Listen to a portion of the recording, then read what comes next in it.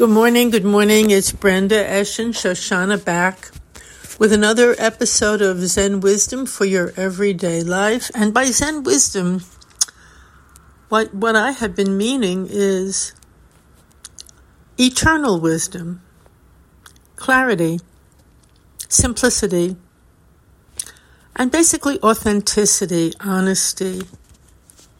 We can practice any practice in different contexts, with a different goal in mind, a different aim in mind, or a different orientation.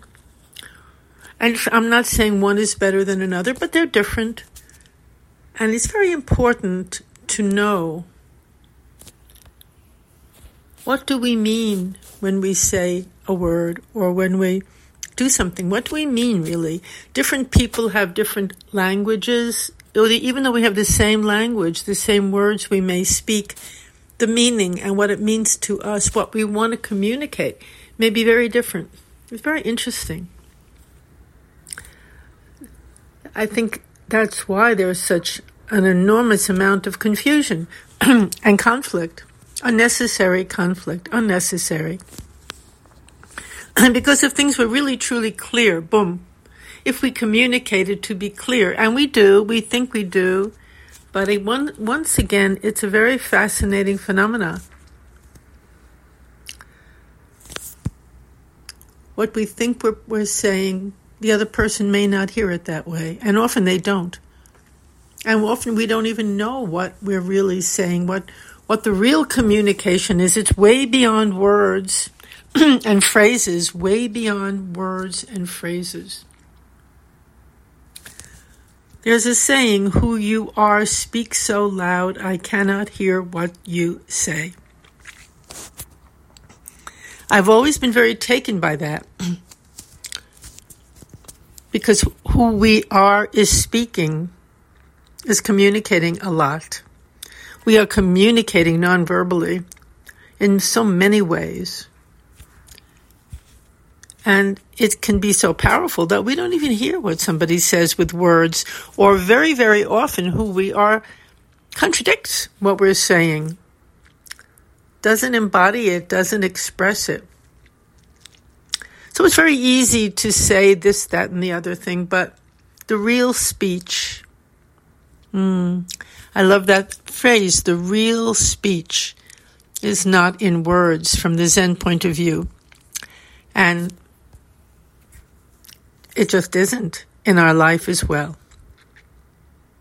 The birds speak to us when they sing. The trees are speaking. The snowstorm is speaking.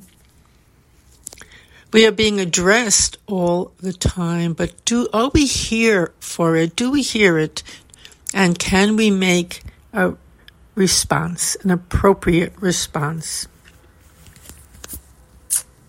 It's very, very understandable that rather than receiving a communication, the essential, the true communication, we listen to all the chatter and what we think the person's going to say and what we want them to say, on and on.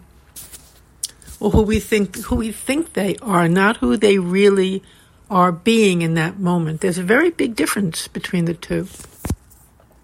We surround everybody we meet with an image, an idea, a label maybe. Maybe we've heard many rumors or things about them, and that's added on to the way we perceive them. It's very complicated, but it's essentially very simple, because who we are is speaking, and the other one on a deep level receives the truth of the message of who that person is, and they also get caught in the contradictions. Many contradictions. So what do we do when we sit on the cushion? Eliminating the contradictions. You could call it the hypocrisy, the games, the roles, the fantasies, the images, just occupying who we really are and this moment, occupying the moment, occupying the reality of what's happening right now. Not what's in our mind about what might happen later or what did happen. Just we're occupying our life. the truth and the way we're truly seeing it and responding to it. Just by becoming really aware of that, how we're really seeing something, how we're hearing it, how we're responding, we change and it changes.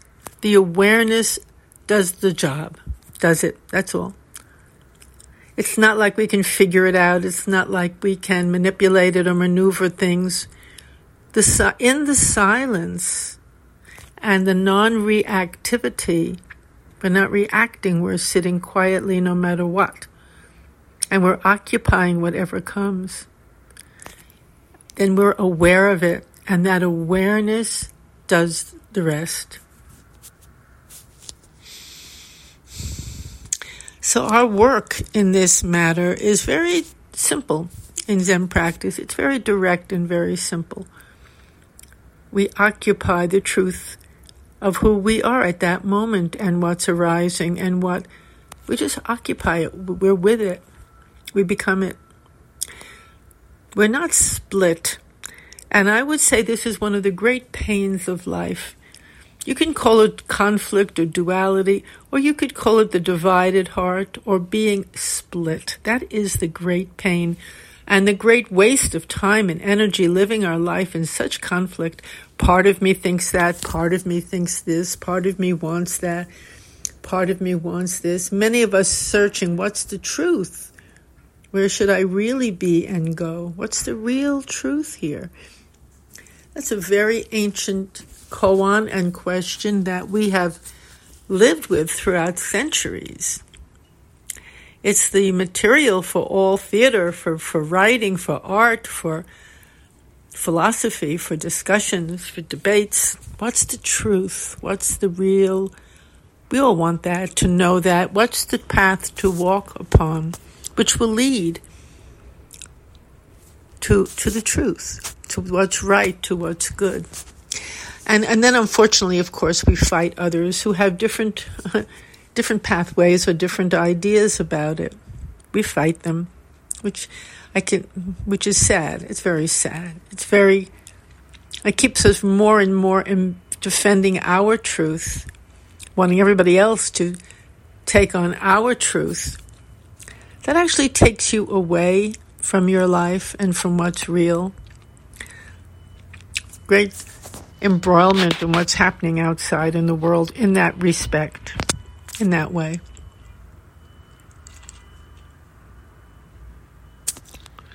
Moment by moment, this is what is here. Just facing that. Moment by moment, this is what is here, and just facing it, taking it, embracing it. I like the word embracing it. It's on the direction of loving it. Because in fact, when we can embrace and love each moment,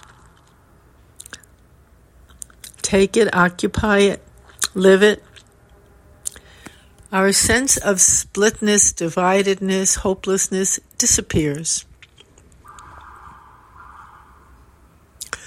It's not so complicated, but it may be difficult to actually do and practice because we're so trained in another direction.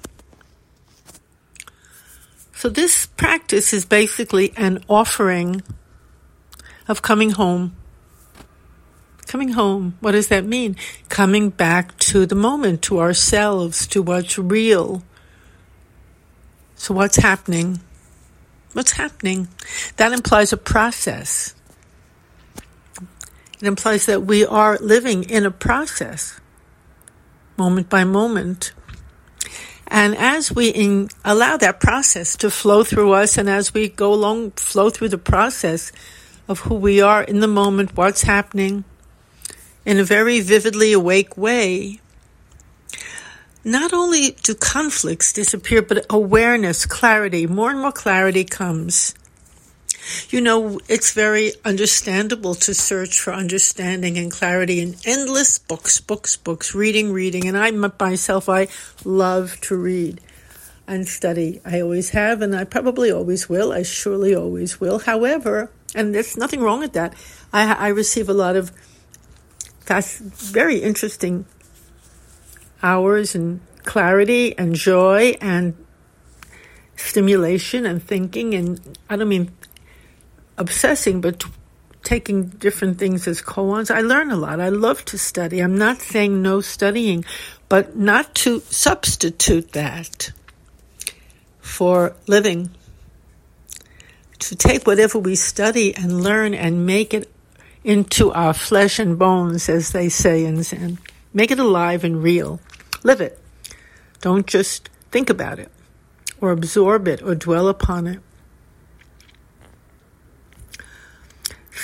In this life, we have the great opportunity and gift of taking whatever we think, whatever we know, whatever we learn, whatever we hope, and making it real, bringing it to life, making it alive for ourselves and in our relationships, and seeing the truth of it, seeing how it actually works out when we actually live it. So it's a very interesting and a very actually endlessly interesting, fascinating process to do this. Sometimes we're very hurt by things. Sometimes we're very, very thrilled. Sometimes we're just surprised. Sometimes we can't put it together at all, and that's fine. That's just the next moment. I can't put this together. Okay. Allow that. May take a few days to put it together, a few hours, a few years. You may never put it together. It doesn't really. What you do is just allow everything to come as it does. Some people will say, well, it means I don't have standards. I don't have ideals. Ideals maybe, but standards, of course you do, because innately, we all know our own pathway. We all know what's constructive and beneficial. We all know what isn't. We just can't live in accordance with that because there's so much plastered on top of it. So much unnecessary confusion, doubt, pressure, conditioning. So when we let that subside more and more, then our own inner knowingness must and does arise and guides us infallibly. Guides us. Comes from deep within, and it's there all the time. I think I've been saying these things a million times over and over. I really thank you for listening, and I appreciate the opportunity to share with you and to speak up a little bit. We all need to speak up, speak out, whatever it is that is most vital, and to share it. Even with one person, 2 people, 3 people, that doesn't matter. It's not about that. It's about connecting to the reality of the world, within and without, both. Same thing. In our being willing to share it or to speak out or to explore it with others, we are enhancing it and enhancing ourselves. So then it's not a practice of hiding away or of isolating or of rejecting the world, so to speak, or transcending anything. It's not. It's most of the time we don't know what we're doing in this practice or on the cushion. We just sit. And depending on what different teachers say, we go along. That's okay. These are all stages in our practice. Whatever comes along, it's okay. Because, in a sense, you cannot do anything wrong on the cushion and in your practice, because whatever comes up, comes up. It's inevitable, it's natural. We learn from it and we breathe out and go forward. You can't do anything wrong, but you also can't do anything right. It's not about right and wrong. It's just whatever comes, learning from it, taking it, and allowing life to be our teacher. Allowing everything that happens to strengthen us, to guide us, and to teach us what's beneficial, what's good, and what's needed in the moment. So I thank you very much for listening, and I hope you have a really beautiful day. The URL for this is www.zenwisdomtoday.com. And if you wish to reach me for any reason, my email is topspeaker@yahoo.com. Thank you very much.